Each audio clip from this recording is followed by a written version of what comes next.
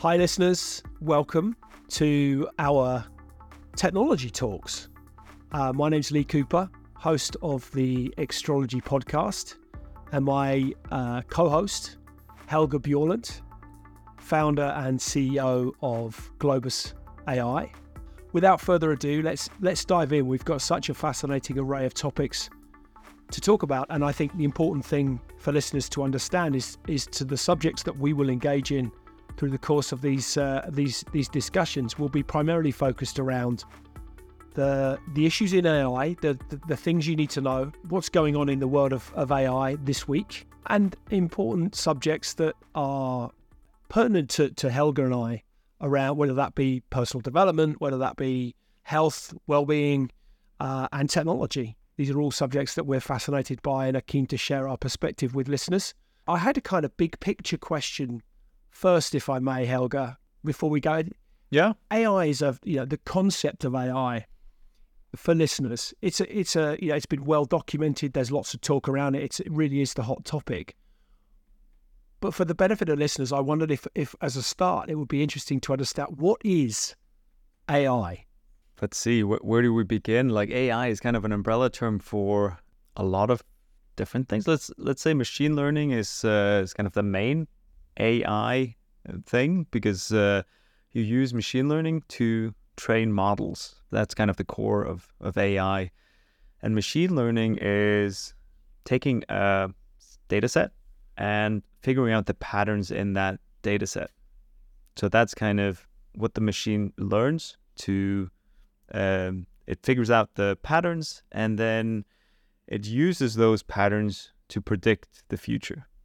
So that's kind of the core underlying workings of AI.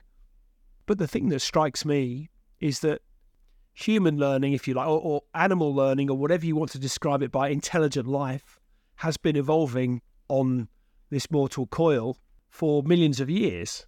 So all we're really doing is imparting that evolution of learning into a new format. Is that too simplistic a way of looking at it?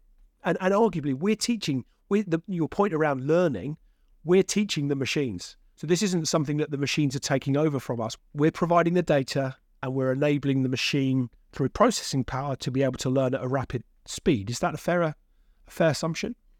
Yeah, it is. But I think like the generative AI and the results that we're seeing with things like ChatGPT, it was not really expected even by the researchers that came up with it. So that is when they reached a certain point of training data. So they fed the machines enough data. The results started being impressively good in the way it responded and everything. So I think that was a bit surprising to all and has kind of created the debate that's ongoing now on where are we headed and what kind of rules do we need to have in place and everything. And why has it progressed so rapidly? To your point, we've got some of the finest minds on the planet, and I clearly include you in that in that statement. We've got some incredibly thank you, incredibly intelligent. It's some incredibly intelligent people who've been working on this stuff. And to your point, I guess it's always it's surprising to someone like me of my limited intellect to understand that those very best minds are somewhat surprised by the pace of development. Why is that? What's happened? Well, previously, back in the days, you didn't have enough processing power to handle huge amounts of data. They still had theories on how the modeling could work. And even when I started, handling larger amounts of training data was always a problem. So you had to find techniques to narrow down the amount of data that you worked with. So now with the large language models that they've trained, they've used an enormous amount of text data to train those models, and it keeps getting better the more data you feed it, basically. And at a certain point, it got so good that it kind of started responding as a human and giving answers. Before they had chatbots and models which worked in specific domains, so that was possible to do. Now the difference is that it's generic. It can answer any questions about any domains. And that's very impressive and really hard to do. So in your point around data, the huge rate, as you see it today, what are some of the things that really excite you about AI? Well, it's definitely all the use cases, you see it being more and more practically usable and easier to also implement in products. So in Globus, we develop products now. We've integrated the GPT, the generative models into our product, and it makes the usability for users, recruiters, for us much better. And it's very quick to implement compared to before, where you had to it was so much work to create the infrastructure, to train the models. You had to prepare the data. So compared to the whole data science process, the way it worked before, it's much easier to get up and running with AI models that's working and practically useful. That will be a huge impact to users, to all of us in the applications that we're using every day. So that's very exciting. For those companies that perhaps organizations, what sort of hurdles are companies that are eyeing AI and looking at how the impact of AI and how they can utilize AI to enhance their business? What do you see as perhaps some of the hurdles that those organizations will face? Well, one hurdle that they'll face is it's obviously their data. So data it's like the fuel of a car. If AI is the car, then data is the fuel. So, of course, you have pre-trained models. You can use those for a lot of use cases. But for the models to be more specific and accurate to your specific business, you need to maybe fine-tune it. And then you're dependent on your own data. So data is one issue. I think competence will be a big issue. So you need to upskill your workforce for them to be able to understand how to utilize it, and kind of just seeing where you could use AI, like what's the use cases, where will it be beneficial? And maybe the last one is privacy and security. So that's an area that there's a lot of discussion around right now. Should you use ChatGPT in your business? Is the privacy good enough or not? You also get specialty software which kind of takes care of the privacy issue for you and the security. So that can be a smart way to go now. But yeah, that's being worked on as well. So there's different privacy rules, between the US, where OpenAI, which makes ChatGPT, is located, and EU, which has GDPR regulations. So that's something to keep in mind, at least 3 areas, which will be a bit of a challenge to companies, I think. What's your view on regulation? Is it, my sense is you need some guardrails to protect things like data and privacy and all those. But actually, if it's too restrictive, it prohibits innovation. There's a balance somewhere. In my view, there needs to be some form of balance. But what's your view in terms of, should it be regulated? How should it be regulated? What's your perspective? There needs to be some regulation. It's really hard politically because, of course, even if Europe implements regulations, what's China going to do? What's the US going to do? So are they just going to keep developing and be way ahead of Europe when it comes to AI technology? And that's not good either. So yeah, it's a difficult political debate, actually. So I don't have the answer to that, but EU has enacted this AI Act, which I think they're enforcing in 2025. It's definitely worth looking into implementing AI systems now if you're in Europe. In terms of that point around upskilling your people, what existing skills within organizations could be built upon to enable that to happen? Probably, I think more and more the ability to learn is going to be probably the most important skill that we have. How about you? What's your view on this and the skills that will be important? The one true constant is change. Of that we can be sure. Some people embrace change wholeheartedly, in fact, indeed are excited by it. At the other end of the spectrum, there are people who are fearful of change, and it causes a lot of stress and angst and anxiety. But I think one thing that I suppose it's difficult to define, but it's almost, I'm not even sure the word exists, but the word that springs to mind is teachability. How malleable you are, how adaptable you are, how open-minded you are as to, and also arguably to a degree, how creative you might be in your thought processes to understand how you can utilize and best benefit from all that ChatGPT can bring. I think an open mind in all walks of life, but arguably an open mind is probably what you will need. Yeah, it's definitely going to impact the way employers hire. And if you think about it, before you had to check what kind of education someone had, and that kind of put you in the category of a profession, right? Pretty much. Of course, work history as well, but many people had quite a straight path. And then now, how do you evaluate that? You saw some of it with data science starting to become popular. It was a new profession. There was no degree for it. People were doing Kaggle competitions, and kind of by way of just winning that and building up your resume on Kaggle, you could show to employers that, okay, I know data science, I know AI. And that was very new to a lot of employers. Like, okay, so this person doesn't have an official degree from a university necessarily. Like they just have all these Kaggle competitions they've joined. That's very different. And then now it will probably be even more like that. From a skill set perspective, are you naturally leaning therefore to people who are very mathematical, very data driven, very logical in their thought processes? What does it look like for somebody who's creative? What do you need to succeed in this brave new world? Probably some understanding of computers and what technology can do. So let's imagine you're a designer. You can get starting point for a design at a touch of a button, instead of trying to come up with it, and you can get 10 iterations of it and then start working on it. I think we'll hopefully see just a huge benefit to the creative professions as well. Well, let's chat about a few of the things that you need to know about AI this week, some of the things that perhaps have been in the news and have caught your attention, Helga.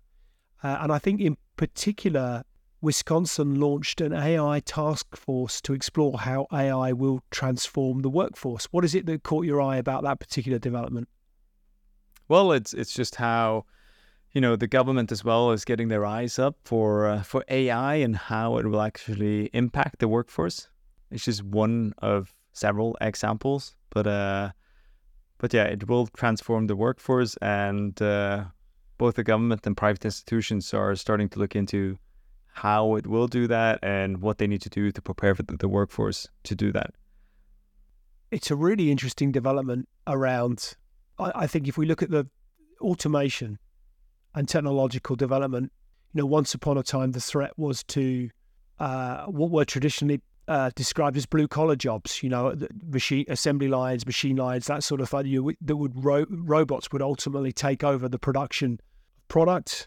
But increasingly, I think what we now see is the impact of AI, or the potential impact of AI, on what traditionally were badged as white-collar jobs, right? So lawyers, accountants, banking, whatever it may be, services, insurance, those kind of traditional office-based responsibility. Yeah, hopefully, at least when it comes to government institutions, we can, simplify and make it more efficient with AI. I think that also kind of touches well upon the survey that came out last week, which was from S&P. It surveyed 1,500 AI decision makers to see what problems and challenges they foresaw with implementing AI. One of the number one challenge for them was that wanted to implement AI at work was data management. So, structuring up and having control of your own data is a big problem. So even bigger than security, which a lot of people think of as the biggest issue. But the main problem is that the data is scattered all over the place in various formats without labels, and getting this data in order can take years, many people estimate. Is it fair to assume, one of the things that's always struck me is this whole kind of data in, product out, or solution out. Which data is only ever as good as the integrity of that data, I guess, it's only ever as good as the accuracy of the input. Does that change? How is that affected? Well, yeah, it does. So, of course, you need to have high quality input in order to get good results, at least if you want models to be specific for your industry and business. So I think what some steps that businesses can take right now is at least start hiring experts in the data governance domain. So get control of your own data, basically, or people that can help you with that. Consolidate data in the cloud, of course, not on premise. Clean and label your data and start trying to train models. So understand how you would do that, because that also helps you understand how you should organize your data.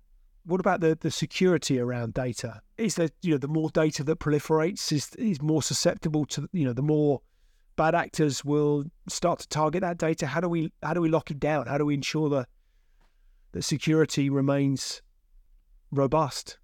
All of the same principles around security will be relevant and the same. It's just, it will probably be a lot more loopholes coming, and there's new ways to ensure security and so on with these models. Understanding, is there any data leakage? What kind of models do you use? Do you use the public ones? Do they use your data then to retrain the model? So kind of understanding the infrastructure and the models and how these things work is of course necessary. Because it's all very, we touched on legislation earlier, didn't we? But it's all very well governments and institutions putting frameworks and laws around the protection and privacy of data and privacy. But unless you've got the right capability to manage that and secure it and lock it down and prevent bad actors from accessing, it's, the onus is on the employer or the organization to protect that data, right? Still, but it's a significant investment in time and understanding and money, I suspect, to protect what you've got. Yeah, for sure. And I mean, it doesn't change that much. You still have some vendor that you give your data to, even when it comes to these models. So if you want to use OpenAI's models, then you send them your data. So you need to understand their terms and conditions for how they're using that data. If you use Microsoft's models, then they have their terms and conditions and how they're going to utilize your data.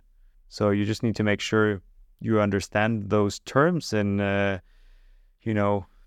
figure out what kind of data can I send, especially if it contains personal information in there, or, business secret or sensitive information. Because then maybe alternatives like setting up your own model on your own infrastructure it's a good alternative. It's definitely more expensive, but yeah, that could be an option. One of the things that I understand is that an issue that we have is around power generation, right? To be able to create enough juice to be able to power up the kind of, the increased need for a demand for AI that is going to drive through data centers and all these. So there's lots of sort of wider structural issues that will impact here. What's your view on that? What do we do about power? There's all sorts of knock-on effects from a structural point of view in terms of making sure we've got enough juice to facilitate these opportunities. Yeah, I guess that's why they're trying to figure out how to build these massive server containers and put them in the ocean, just because, it's more effective in terms of cooling, because that's what they use a lot of power for, just cooling all these servers down. But yeah, and I think maybe more than AI will, the power consumption is a big problem with crypto. Hopefully we find more efficient technologies and so on, so the hardware actually, keeps up with the developments. Yeah, I think increasingly organization or research and innovation around uninterruptible power supply, new battery technologies. There's all sorts of there are lots and lots of different initiatives underway globally around trying to unlock the most efficient way to generate the powers that we will need. Some of them are building on existing technologies. There'll be something new. So I guess as we continue our discussions, there are going to be new developments coming on stream that, new powers, new technologies that we'll get really excited by. Some will have environmental implications, something new maybe won't, let's hope. But I think there's a lot of innovation around development of power, which will also need to be resourced into.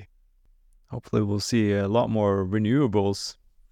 Yes, I think that is something undeniably that needs some focus. But I'd seen that Figma had launched an AI brainstorming feature, which perhaps that's something we could tap into there. If you've got this brainstorming capability, how do we power it up? That might be one of the questions we need to be asking it. They did launch a brainstorming feature this week, which looks very interesting for a lot of different teams. So you can actually jump in and, Figma is a tool where you can collaborate with your team, have different Post-it notes and discuss, write things and everything. And now they've implemented ChatGPT to also use that as a participant to help you brainstorm together with the AI. So that's an interesting new development this week. And so what will that AI do in that scenario? Will it prompt, provoke, question? How does it engage? It could give you ideas, so you can prompt it, as I understand, or you could have it like if you have a lot of notes and discussion topics, things you've thrown around, you could highlight that and have it summarize all of it. So you could have it do different things. Basically, you prompt it the way I understand. You have different commands for it, so you can have it do things probably more your imagination that puts a stopper to what it can do. But is that part of the beauty of AI, that ultimately the misunderstanding is that it's going to be telling us what to do, but to your point around from the outset machine learning, it's us telling the machine what we want to be able to get out of it. And hopefully it stays that way for the foreseeable future. And some other exciting, I think there's a lot of positives to come out for it. And I understand that AI is helping people with speech difficulties, with perhaps who are unable to speak, people who are mute, helping people to be able to communicate. Yes, exactly. People who lost the ability to speak, they can start to communicate again by using brain signals that the AI then understands. So it translates that into language, which I think is quite fascinating. I think that, again, it comes down to the developments in technology are moving at such a pace. It just creates really exciting opportunities, right? And for really worthwhile use and development. Yeah, this is definitely an example of one of the many positive developments we'll see with AI that, will be beneficial for people. So what else is exciting you about AI currently that you're reading? The developments that have occurred over the last week or so, what else is exciting you? So OpenAI with ChatGPT, they just released now a functionality that allows businesses to train ChatGPT on their own data. So that's new. Of course, beware of any privacy issues or security issues. Get into their terms and conditions and everything. It's a US-based company and everything. So, but at least the functionality is there. So we're getting kind of closer to more specific models that can, learn your specific use case by reading all your documents or, the data that you have in your business. Other than that, Microsoft has an AI design tool, which for the US now is available directly in Edge. So they're pushing that harder. And I don't know if you've tried it, the Microsoft design tool. I haven't. No. How does it work? What does it do? It allows you to create pictures or, can create slides basically, but you just do that by prompting. So when I tested it out, it wasn't like, the quality was so-and-so, but I'm sure they're rapidly improving it. So now they've pushed it and made it available directly in Edge, their browser. And another thing that happened is that 11 Labs is a tool that does voice generation with AI. And it's now available. Before it was like a limited beta, so you had to sign up for a beta and get access. Now it's available to everyone, and it has over 30 languages where you can take a piece of text. So I've used it to create a script or something with ChatGPT, and then you put it into ElevenLabs, and it generates the voiceover. That's pretty impressive, and it does that pretty well also.